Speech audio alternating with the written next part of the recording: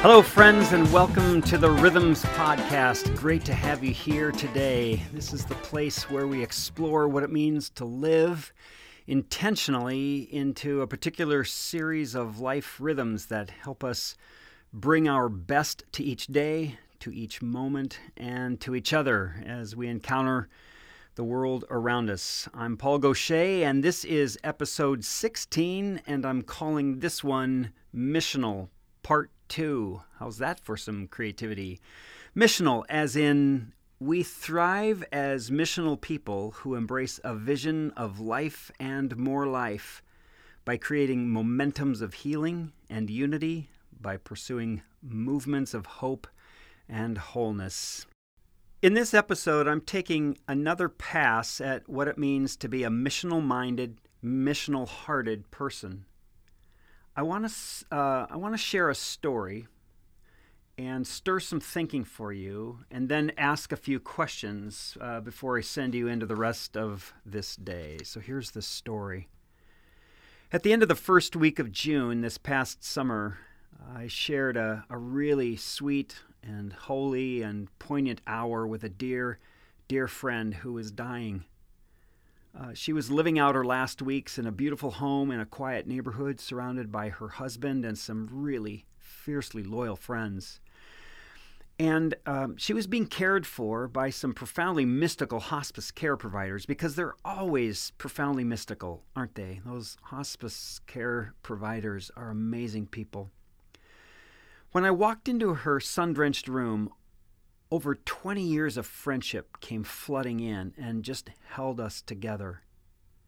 As I walked to her bedside, her eyes brightened and she reached out and took my hands in hers and she smiled at me. It was yet another one of those kinds of moments in which I thought that I was the one bringing the love, the care, the compassion, but all of that was about to become rearranged. Through the years, she and I had walked some very holy ground together, covered with all manner of both shadow and sunlight. The bright sunlight of living on the same street, surrounded by a remarkable community of friends and neighbors. And then, of course, the ache of the long shadows of death and dying as we walked together through that valley in the fall of 2000 when her son died. And for the past 17 years of her life, we walked together her cancer journey, in and out of treatment regimens, in and out of remissions, in and out of the news of more challenging news. I have so many memories of our countless interactions together, and each one a full expression of her fierce, loyal, honest, and tenacious life. And as the sun poured through the window on that Friday in June, we reminisced about so many conversations and experiences that we'd had over the years together, about life and loss and despair and doubt and anger and faith and hope and love. I'm really, really going to miss her. But what remains from my experience with her is the deep awareness of the gratitude that seemed to mark her life. And as always, it's through the journey of gratitude that we can experience thriving life, remarkable comfort, a deeper sense of joy, a sense of abundant life and more life for having lived through that experience. And along with that, a deepened sense of mission, of where we've been, where we are, and where we're going. And so on that Friday morning in June, as I walked to her bedside, her eyes brightened. She reached out and she took my hands in hers and she smiled. And then she gently pulled me down toward her, right down on her. It was a full body moment of sacred covering blessing, just a very, very sacred moment. And as she did that, I felt her arms wrap around me and just hold me in that moment. And neither of us spoke. Neither of us had to. We just held each other. And then after that long embrace and some tears and some laughter, I then sat down on the edge of the bed and we talked. And we shared some reflections on her life and her impending death. And we talked about her memorial service. And that's when we talked about the whatevers. We talked about the whatevers. In the Christian scriptures, in the book of Philippians, the Apostle Paul writes to a community of people with some powerful words about how to live well together, how to thrive together. It's become understood as kind of a missional mandate. I guess you could look at it that way. And if these were the last words that Paul would share with them, I believe they would have been enough. If these words, the last words any of us spoke to any of our loved ones, I believe these words would be enough. You see, Paul challenged these people in the first century to live differently, to live every day, every relationship, every decision, indeed every waking moment in ways that create thriving lives. And Paul urges them on as he gives them a list of whatevers. And these whatevers then become pointed toward mission, how to live our lives, how to live well with one another, how to live deeply and widely, broadly, with purpose. And so the Apostle Paul writes the whatevers. Whatever is true, whatever is honorable, whatever is reputable, whatever is authentic, whatever is compelling, whatever is commendable, whatever is excellent, whatever is praiseworthy. Paul says, go after those things with all you've got. If we were to live our lives by making these whatevers central in our lives, I'm convinced a lot would be different. We would be different. The world around us would be different. If we were to weave into our lives, into our behavior, our interactions, if we were to weave these whatevers into every interaction with someone that we know or those that we don't know, I think everything would be different. If we were to intentionally live into whatever is true and honorable and reputable and authentic and compelling and commendable and excellent and praiseworthy, we'd have a whole new context for living in thriving community as we, each of us, lived out our mission. On that Friday morning in June, as I was leaving, I told her that we'd be reading these words at her memorial service. And I told her that I'd be inviting people to hear them in her voice, as if she was saying them in that very moment. And I promised her I would do that.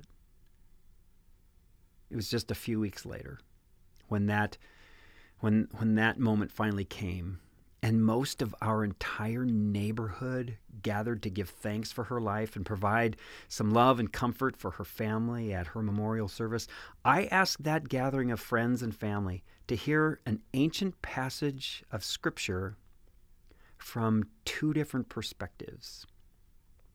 The first part, I invited them to hear it from the voice of the Apostle Paul, sort of echoing through the centuries.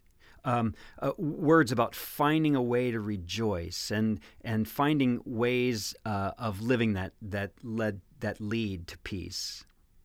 And then I asked them to hear the last section from the voice of our neighbor and friend, this dear woman who died, to let her voice lead us into a thriving future of different world making, because what a mission that is.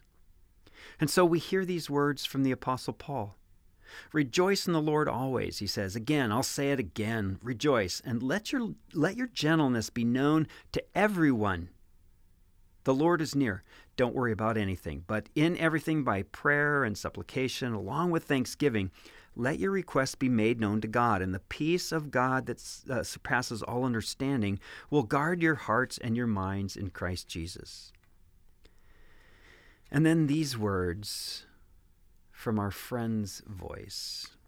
Finally, beloved, my friends, whatever is true, whatever is honorable, whatever is just, whatever is pure, whatever is pleasing, whatever is commendable, if there's any excellence and if there's anything worthy of praise, think about these things. Keep on doing the things that you've heard and learned and received and seen in me, and the God of peace will be with you.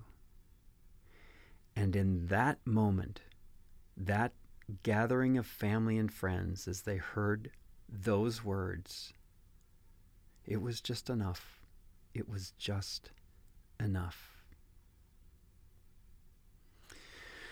So a couple of things, a couple of questions. When you hear these ancient words that do more than just propose, but they actually call, even mandate, leaning into a new way of living life together, a new way of being, what comes to mind? When you hear these words, what comes to mind?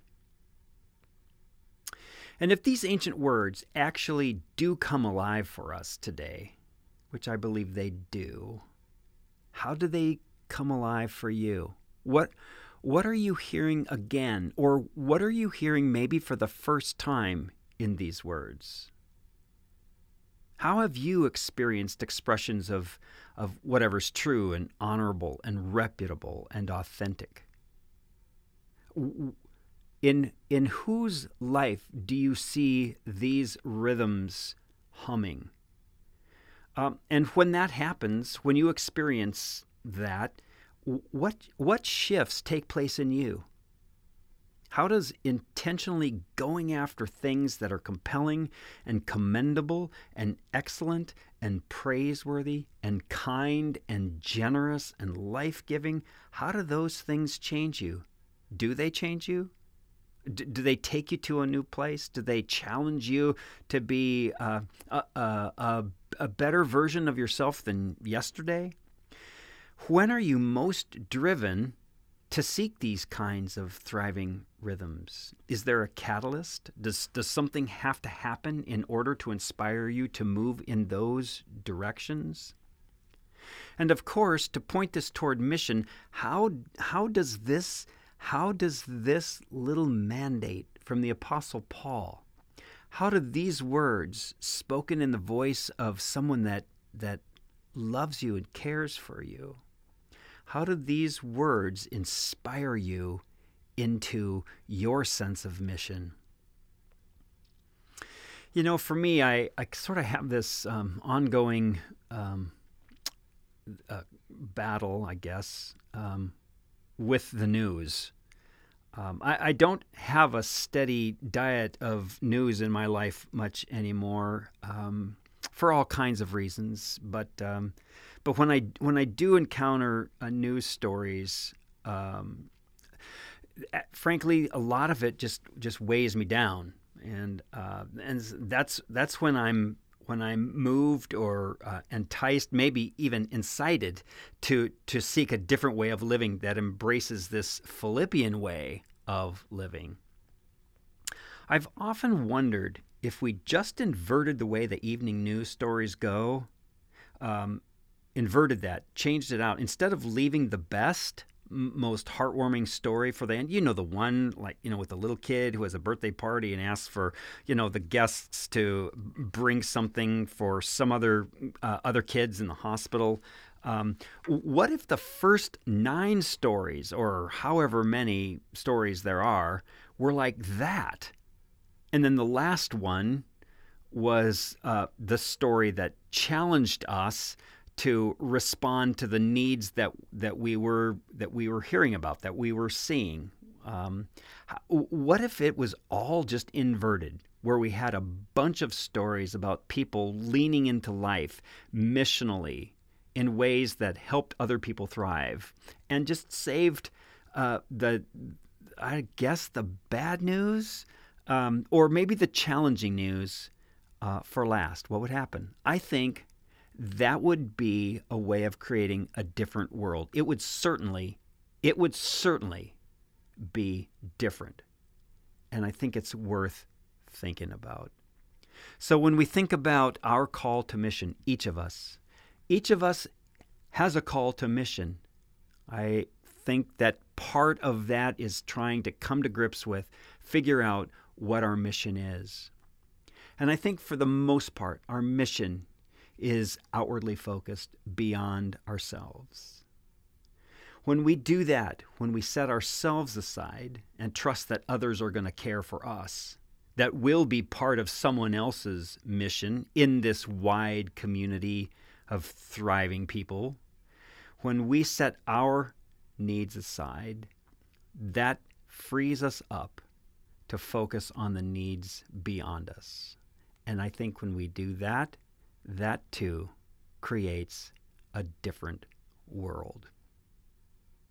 So that, my friends, is my story, and I'm sticking to it. Enough for now. That's a bit more about the thriving rhythm of mission. As always, I'd like to invite you to just check out the website, paulgaucher.com.